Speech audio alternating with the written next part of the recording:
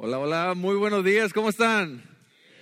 Es un gusto para mí saludarlos. Algunos no he tenido la oportunidad de saludarlos en persona, no los he visto en recepción, pero los saludo desde aquí. A todos los que no les he extendido la mano, ojalá los pueda ver a la salida y les estrecho la mano personalmente. Nos encanta que estén con nosotros.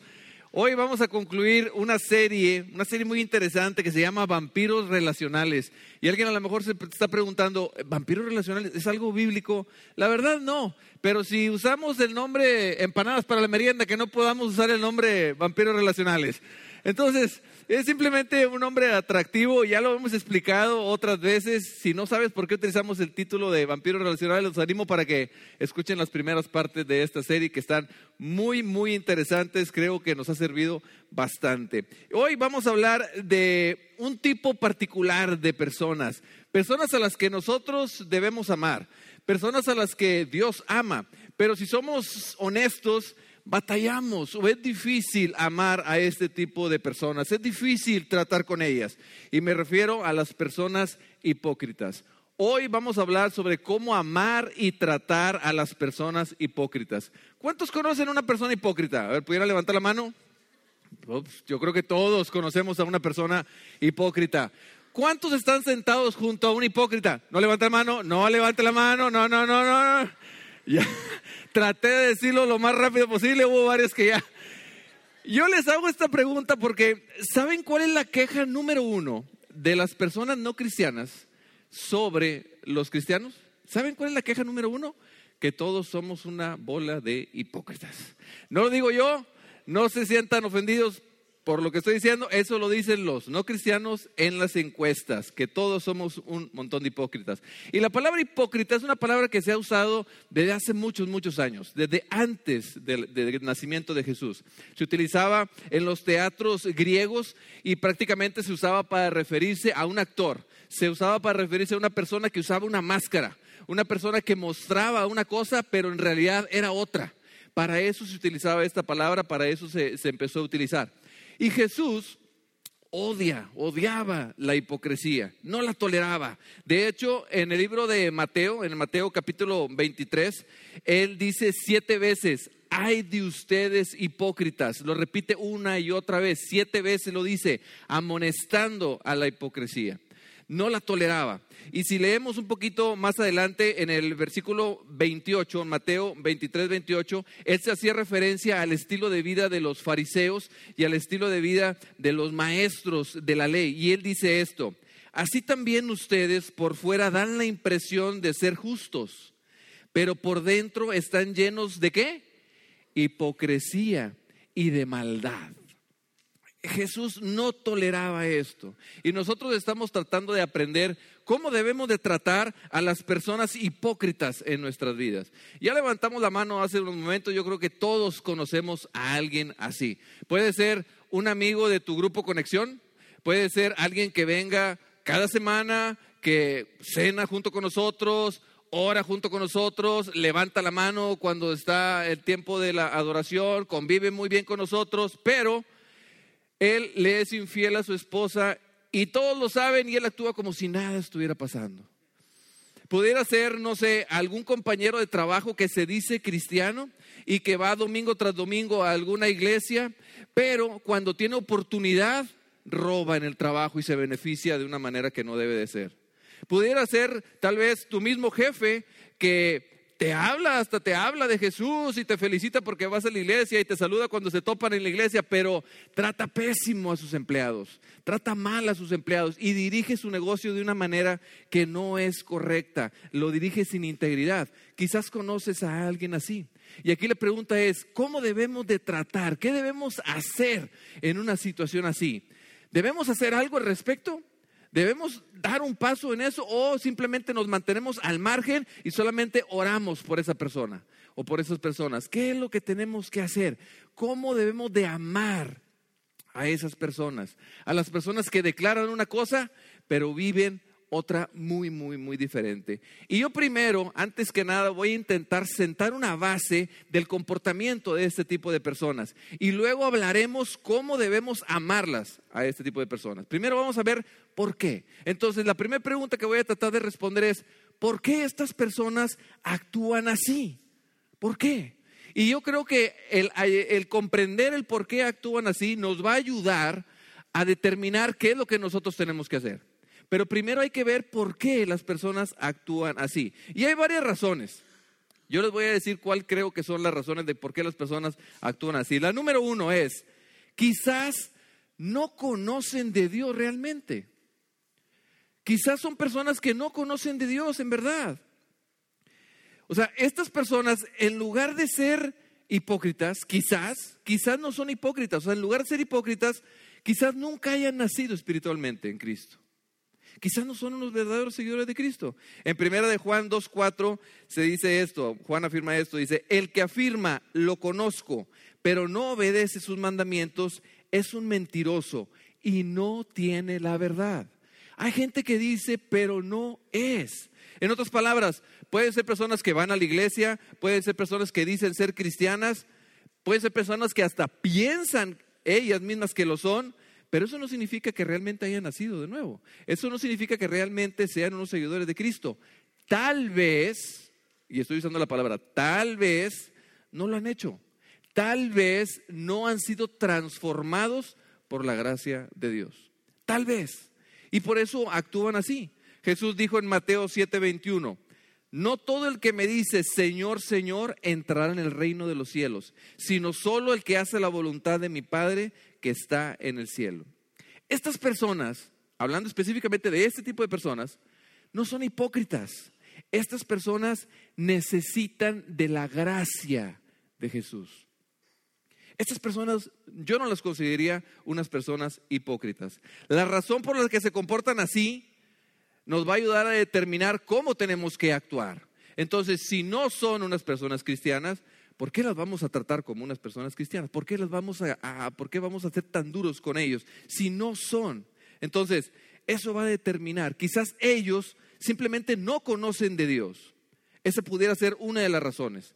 La segunda razón, estamos tratando de sentar una base, un porqué. La segunda razón es que quizás todavía no saben cómo deben de vivir. Quizás ocurra eso, y estoy usando, como les digo, la palabra quizás.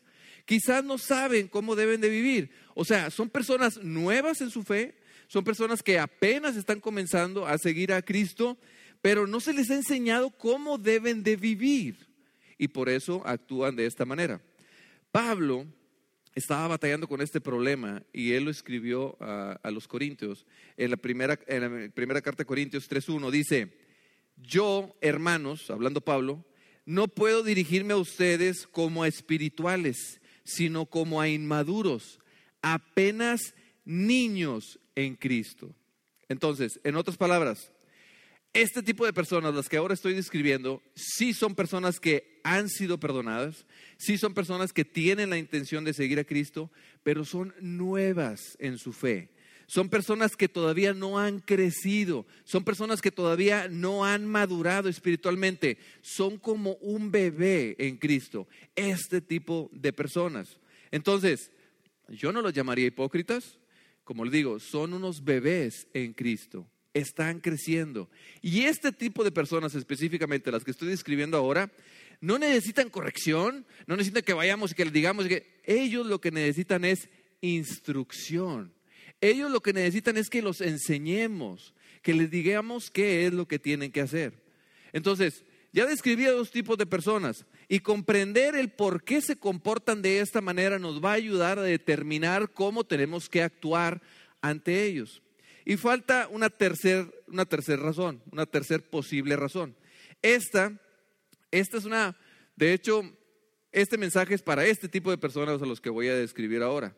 Las personas que realmente saben cómo deben de vivir, pero deciden, o aún así sabiendo lo que tienen que hacer, deciden desobedecer a Dios. Estas personas sí son hipócritas. Estas personas sí lo son porque saben lo que hay que hacer y deciden no hacerlo. Primera de Pedro 2:16, y aquí utilicé la nueva traducción viviente, dice, pues ustedes son libres, pero a la vez son esclavos de Dios. Así que no usen su libertad como excusa para hacer el mal. Y fíjense, esto está muy interesante. Nosotros no debemos de usar la gracia de Dios. Muchas veces nosotros Dios a nosotros nos extiende gracia y nosotros utilizamos esa gracia, nos da lo que, o no nos da lo que nos merecemos, y nos extiende esa gracia y usamos eso como un pretexto, como una tapadera, por así decirlo, para hacer lo que nosotros queramos. Decimos, acabo, Dios me va a perdonar. Acabo, lo que hice no fue tan malo. Entonces, Dios es bueno conmigo. Y empezamos a usar esto como tapadera. Esto le ocurre muchas veces a las personas hipócritas. Esto le ocurre. Y empezamos muchas veces a decir, o las personas de ese tipo empiezan a decir, mi vida es asunto mío. No tienes por qué meterte. Dios no me juzga, ¿por qué me vas a juzgar tú? Y empiezan a utilizar frases de ese tipo. Pero no porque la gracia de Dios nos cubre, eso significa que podemos usarlo como pretexto para hacer lo que nosotros queramos. Pero ocurre. Algunas ocasiones empezamos a justificar nuestros pecados y empezamos a decir, Dios me va a perdonar. No fue tan grave, no fue tan malo, no me debe de juzgar, y empezamos a hacer cosas que no debemos. Yo he escuchado personas incluso, algunas de ellas hasta se consideran seguidores de Cristo, que empiezan a justificar sus pecados o sus adicciones o cosas que no están bien, y empiezan a justificarlas diciendo, bueno, es que esto no está tan mal. He escuchado, fíjense, casos, por ejemplo, personas que justifican su adicción a la pornografía y dicen, lo que estoy haciendo no está tan mal, no está tan grave, no afecta a nadie, es algo que nada más que me está afectando a mí, no afecta a nadie más, y empiezan a decir algo así como que, es más, si mi esposa estuviera satisfaciendo mis necesidades, yo no estaría haciendo cosas como estas. Empezamos a justificarlo, empezamos a razonar un poquito, empezamos a pensar en el asunto y encontramos, ya después de estar pensando un rato, encontramos cómo justificar lo que no debemos hacer y continuamos haciéndolo. Y usamos la gracia de Jesús como tapadera para hacer lo que no debemos hacer. Entonces, debemos de tener cuidado. Y la pregunta aquí es, ¿cómo tratar con este tipo de personas? Aquellas que sí han aceptado el sacrificio de Jesús, aquellas que han dicho, yo quiero ser un seguidor de Jesús, pero continúan desobedeciéndolo voluntariamente. ¿Cómo tratar con este tipo de personas? Y yo no sé, como les digo, a lo mejor tú estás pensando, pues Juan, es que eso no es asunto de nosotros. No debemos de meternos, porque si yo me meto y empiezo a juzgar, yo también voy a ser juzgado, y no debemos de meternos. Nada más debemos orar por esas personas, debemos evitar confrontar, pero no. Yo creo que esa manera de pensar es una mala cultura que nosotros debemos de evitar. Es una mala cultura que debemos de evitar aquí en Conexión Live. De hecho, yo creo que lo que hagan nuestros hermanos en la fe, lo que hagan otros miembros de la familia, es asunto de nosotros. Es asunto de nosotros y debemos de tratarlo, pero debemos de tratarlo de la manera correcta, porque si nos equivocamos, podemos hacer que esa persona definitivamente se aleje de Dios, o podemos hasta dar un mal testimonio con alguien que esté observando, o incluso hasta podemos nosotros mismos salir lastimados. Entonces tenemos que tratar estos asuntos. Cuando hay una persona así como la que acabo de describir entre nosotros, debemos de tratar el asunto, pero hacerlo de la manera correcta, con cuidado. Y debemos de pedirle a Dios que nos dé la sabiduría para que lo tratemos bien. Y yo voy a tratar de darles unos ejemplos de la Biblia de cómo tratar a este tipo de personas. El primer consejo es este. Debemos de pedirle a Dios, debemos orar a Dios para que Él nos ayude a confrontar, a tratar este asunto, pero con la intención de restaurar. Esa debe ser nuestra intención. O sea, si yo voy a hablar de un asunto con alguien, es porque mi intención es restaurar a esa persona. ¿A qué me refiero con esto, con restaurar? Ahorita más adelante vamos a hablar acerca de esto, pero quiero leerles Gálatas 6:1. Dice, hermanos, si alguien es sorprendido en pecado, ustedes que son espirituales deben restaurarlo con una actitud humilde. Entonces, ¿qué significa restaurar? Prácticamente significa traer de vuelta a esa persona. Hay que explicarle a esa persona que no es correcto lo que está haciendo y hay que traerlo de vuelta al propósito original de Dios. Tenemos que hacer eso y hacerlo con cuidado, hacerlo de una manera gentil, con gentileza, y debemos hacerlo con humildad, porque a veces nos equivocamos y lo hacemos de una manera incorrecta y no funciona. Tenemos que hacerlo con cuidado, con mucho cuidado. Porque a muchas personas les ha pasado que se han alejado de Dios. Eso ocurre. Y nosotros lo que debemos hacer es ayudarles a regresar, guiarlos de regreso. Porque nosotros no somos jueces. Esto es importante. No somos jueces, nosotros somos guías. Nosotros no somos quien va a estar diciendo, eso es correcto, eso es incorrecto, eso está bien, eso está mal, este es un justo, este es un pecador. Ese no es nuestro rol. Nosotros no somos jueces, nosotros somos guías, personas que guían a las personas, que llevan a las personas a un mejor camino, que llevan a las personas a la vida, a la libertad, que llevan a las personas a Cristo. Eso debemos ser nosotros, guías, pero se nos hace más fácil ser jueces. Y muchas veces estamos señalando, se nos hace más fácil. Pero yo quiero que usemos el ejemplo de Jesús.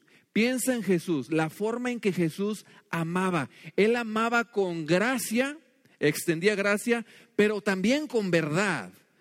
O sea, eran las dos cosas, un balance entre las dos cosas. Y hay una historia que probablemente tú hayas escuchado, si has ido si eres alguien de iglesia o si has leído algo de la Biblia.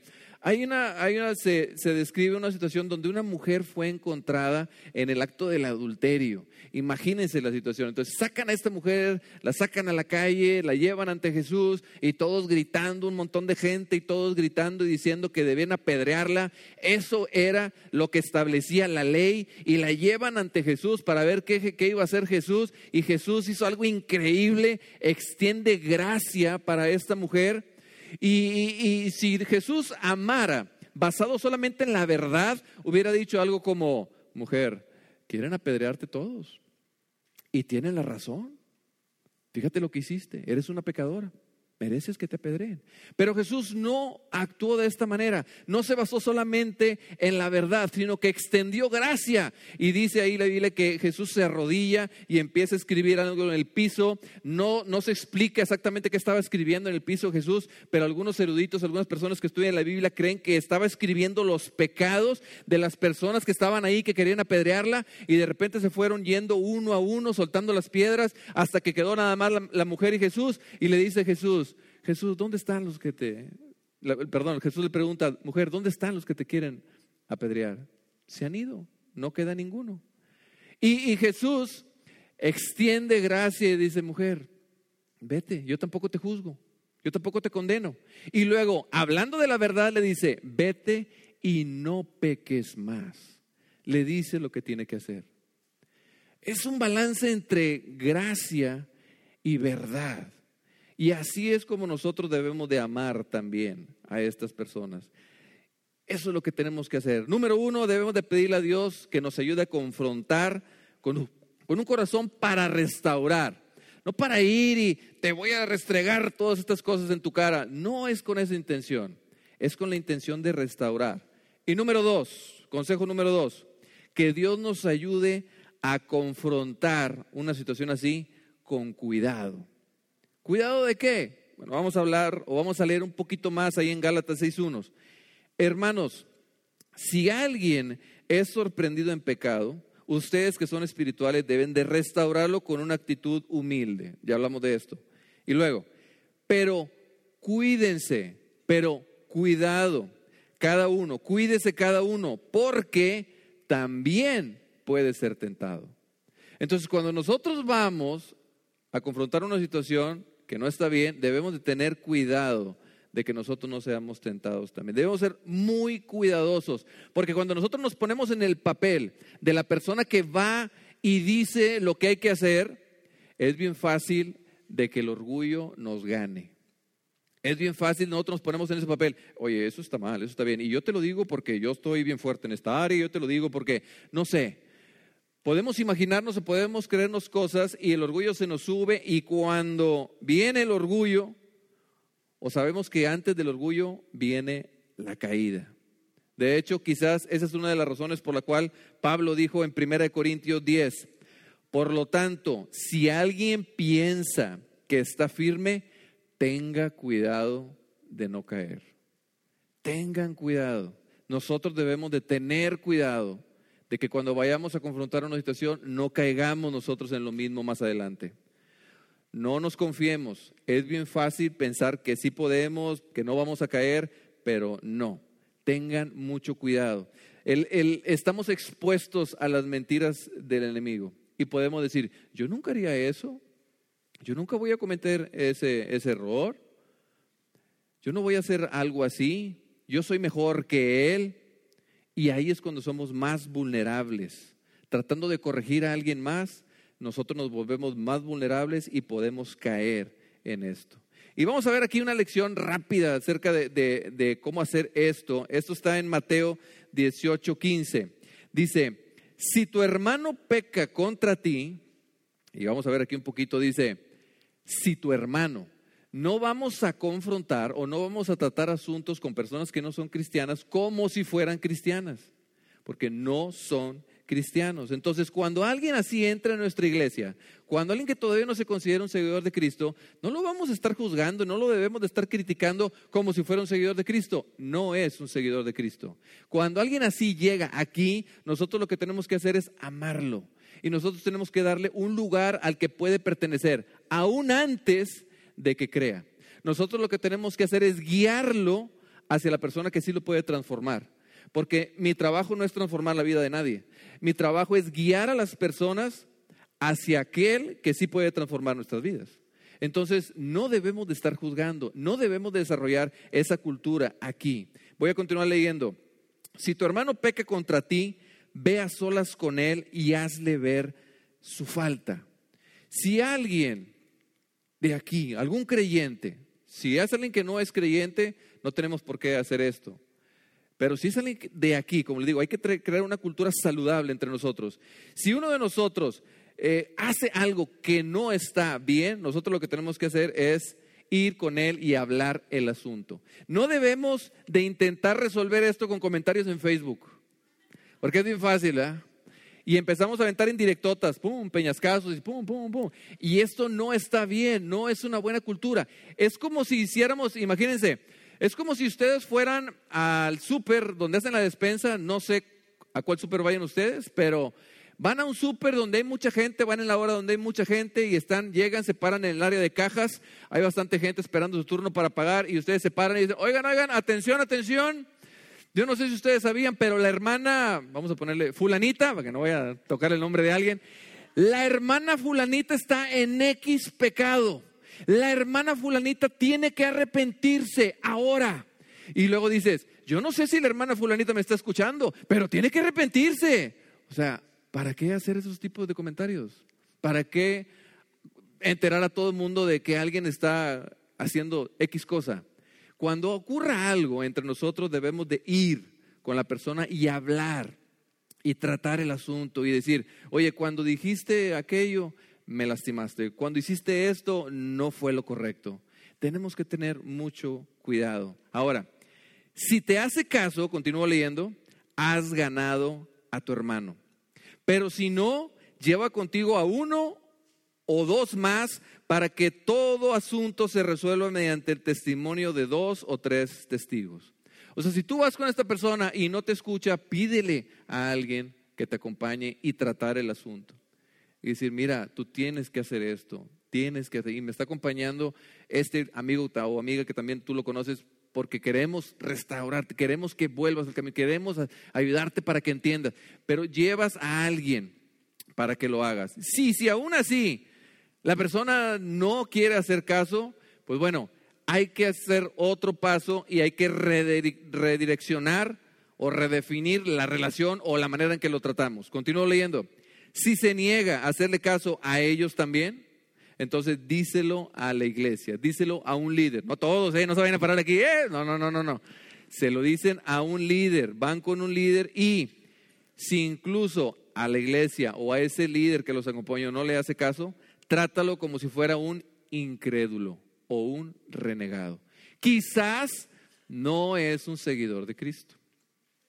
Quizás no es una persona que haya decidido seguir a Cristo y por eso actúa de esa manera. Y eso va a determinar cómo lo vamos a actuar nosotros, cómo lo vamos a tratar. Eso va a ayudarnos a determinar esto. Entonces, no es un seguidor de Cristo, se dice un seguidor de Cristo. Pero quizás nuestro rol, nuestro papel es decirle, oye, tú estás equivocado. ¿Sabes qué? Crees, piensas, dices que eres esto, pero la verdad no. Y nosotros no te vamos a seguir el juego, no te vamos a tratar como un seguidor de Cristo. Eres una persona, eres un incrédulo. No, realmente no estás siguiendo a Cristo. Y tenemos que tratarlo con mucho cuidado. Debemos de tratar con la intención de restaurar.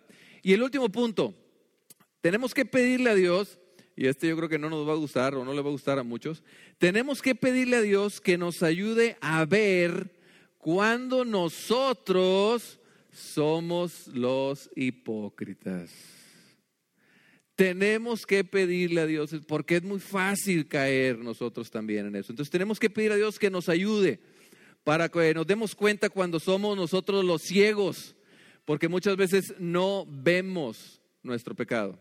No vemos, y es bien fácil señalar, y es bien fácil decir, es muy fácil hacer eso, pero es muy difícil ver cuando nosotros somos los que nos estamos equivocando. Y yo me he dado cuenta de algo, y antes de continuar, yo quiero que piensen, no lo digan, piensen el área donde ustedes condenan más a las personas. O sea, esa área, voy a decirlo amablemente, esa área donde les entra el celo santo. Y dicen, se la bañó aquella persona, ¿por qué hizo esto? No debe de hacerlo. Piensa en esa área. Y luego, ya que tienen eso en mente, no les va a gustar, pero ya que tienen eso en mente, yo me he dado cuenta que con frecuencia, no siempre, pero con frecuencia, donde yo soy más crítico es el área donde soy más vulnerable. Donde yo más juzgo a otros, ahí es donde soy más vulnerable de caer. Yo me he dado cuenta de eso, no sé si a ustedes les ha pasado. De hecho, no nada más a mí me pasó. Fíjense lo que le pasó a David, el rey David. Yo no sé si ustedes hayan escuchado esta historia, se los voy a contar rápidamente. David es un hombre conforme al corazón de Dios, una historia increíble. Fue el mismo David que derrotó al gigante Goliat. O sea, increíble la historia de él, pero aún él, que era un hombre que buscaba hacer las cosas como Dios le decía, aún era vulnerable al pecado y cayó en adulterio. Y luego agravó su pecado todavía matando al esposo de Betsabé para quedarse con ella como esposa. O sea, se equivocó completamente, se equivocó. Ciego, no se daba cuenta, él no se había dado cuenta de lo que hizo. No es tan malo, pues nada más me gustó la muchacha y pues me quedé con ella, mandé al esposo a la guerra y pues se murió y pues me quedo con ella, pobrecita, ¿verdad? Ciego completamente. Pero un día Natán, el profeta Natán, lo confronta con la intención de restaurarlo. Esta historia está en 2 Samuel 12 y se los voy a leer para no agregarle o quitarle, tiendo a exagerar las cosas. Entonces, se los voy a leer como está ahí. 2 hombres vivían en un pueblo. El uno era rico y el otro pobre. El rico tenía muchísimas ovejas y vacas. En cambio, el pobre no tenía más que una sola ovejita que él mismo había comprado y criado. La ovejita creció con él y con sus hijos. Comía de su plato, bebía de su vaso y dormía en su regazo. Era para ese hombre como su propia hija. Pero sucedió que un viajero llegó de visita a casa del hombre rico. Y como éste no quería matar ninguna de sus propias ovejas o vacas, todas las que tenía, no quiso matar ninguna de esas para darle de comer al huésped al que había llegado, le quitó al hombre pobre su única vaquita. Entonces cuando oyó David esto, dice, tan grande fue el enojo de David contra aquel hombre que le respondió a Natán, tan cierto como que el Señor vive, este hombre era un creyente, tan cierto como que el Señor vive, que quien hizo esto merece la muerte, le dice David enojado, me lo imagino yo bien enojado. ¿Cómo pudo hacer algo tan ruin? ¿Cómo pudo hacer algo tan malo? Y luego dice, ahora pagará 4 veces el valor de la abeja. ¿Dónde está ese tipo? Tráemelo, yo quiero hablar con él. Y le dice Natán, tú eres ese hombre. Tú eres ese hombre que tiene o tenía muchas esposas y se fijó en la esposa de alguien más. Tú eres ese hombre. Tú eres el hipócrita. Tú eres el ciego. Entonces, donde David criticó y juzgó y condenó así estrictamente, ahí fue donde él fue vulnerable. Y yo creo que eso también nos puede pasar a nosotros. Cuidado. Tenemos que tener mucho, mucho cuidado. Porque donde más juzgamos, donde más condenamos, a menudo puede ser que sea un reflejo de donde nosotros somos más vulnerables. Y andamos buscando pecados y decimos, tiene una astilla en el ojo, tiene una astilla en el ojo, tiene una astilla en el ojo. Y nosotros tenemos un barrote en el ojo de nosotros. Así. Tenemos un barrote. Ocurre, dice Mateo 7. ¿Por qué te fijas en la astilla que tiene tu hermano en el ojo y no le das importancia a la viga que está en el tuyo? ¿Cómo puedes decirle a tu hermano, déjame sacarte la astilla del ojo cuando ahí tienes una viga en el tuyo? Hipócrita, saca primero la viga de tu propio ojo y entonces verás con claridad para sacar la astilla del ojo de tu hermano. Híjole, qué bárbaro. Una de las comparaciones que Jesús usa para referirse a sus seguidores, para referirse a nosotros, y no es algo muy alentador, nos compara con ovejas. Y las ovejas, por decirlo amablemente, no son muy inteligentes. Estoy siendo amable, no son muy inteligentes. Las ovejas fácilmente se desvían, fácilmente deambulan, fácilmente se pierden. Así son las ovejas y Jesús nos compara con las ovejas. Y yo creo que a nosotros nos ocurre que también en ocasiones deambulamos. En ocasiones el enemigo viene con nosotros y nos dice en el oído, hey, Juan, ¿ya viste? Por acá hay mejores pastos. Mira, vete por acá. Y ahí va Juan, ¿a poco? Déjame ver.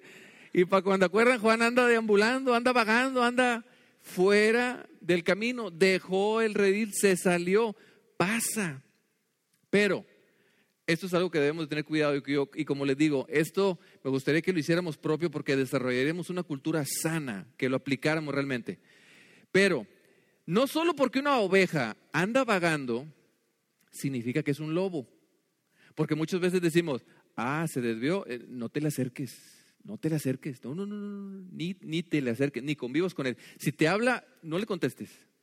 No porque sea una oveja que anda vagando significa que es un lobo y lo vamos a descartar. Recuerden, no somos jueces, somos guías.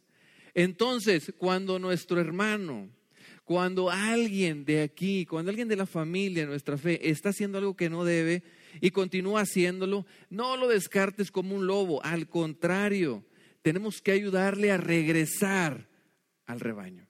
Tenemos que hacerlo con cuidado, con la intención de restaurar y pidiéndole a Dios que nos ayude a ver cuando nosotros somos los que estamos actuando de manera hipócrita o cuando estamos en ese riesgo. Pero tenemos que tratar esto. Fíjense lo que dice Santiago 5.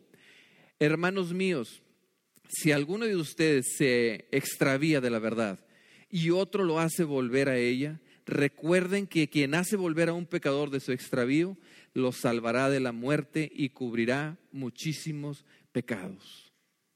Y esto, ya estamos concluyendo, pero esto es algo que debemos hacer y debemos hacerlo bien. Debemos de confrontar con la intención de restaurar, porque Satanás va a tratar de quitar gente del rebaño, va a tratar de engañar a las ovejas. Y nosotros debemos de ayudar a esas personas.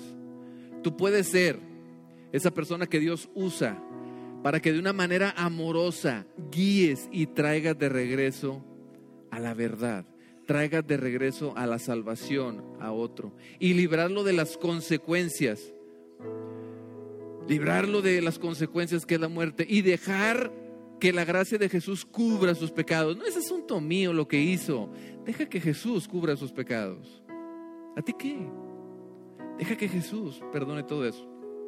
Y tenemos que hacer esto bien. A mí me preocupa. Yo quiero que hagamos esto bien porque ¿saben qué? Un día puedo ser yo. Un día puede ser tú. O tú, o tú, o tú. Y vamos a necesitar a alguien que vaya con nosotros con la intención de restaurar, con cuidado, de la manera correcta y nos guíe hacia acá, nos guíe de regreso. No necesitamos una persona que nos diga, es que Juan es un lobo, decía que sí, pero no es cierto, mira, ya se fue, déjalo, que se vaya, que se vaya. No es eso lo que necesitamos. Necesitamos personas que estén dispuestas a ir con otros y en amor hacerles ver que están mal y hacerlos que regresen.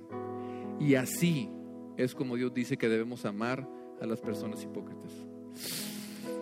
Yo no sé ¿Qué idea tenías tú de cómo tratar a los hipócritas?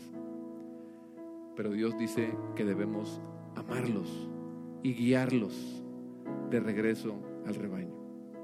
Y Dios extiende su gracia a todos y de una manera inimaginable, inigualable. Él hace cosas increíbles. Yo quiero terminar con una oración y si ustedes desean pueden acompañarme. Dios, te damos las gracias porque has extendido gracia hacia nosotros. Porque aunque hemos pecado y hemos hecho cosas que a ti te desagradan, Señor, aún así tú nos recibes con los brazos abiertos. Aún así tú nos dices que podemos venir a ti. Y gracias por cada una de estas personas que son parte de nuestra familia espiritual.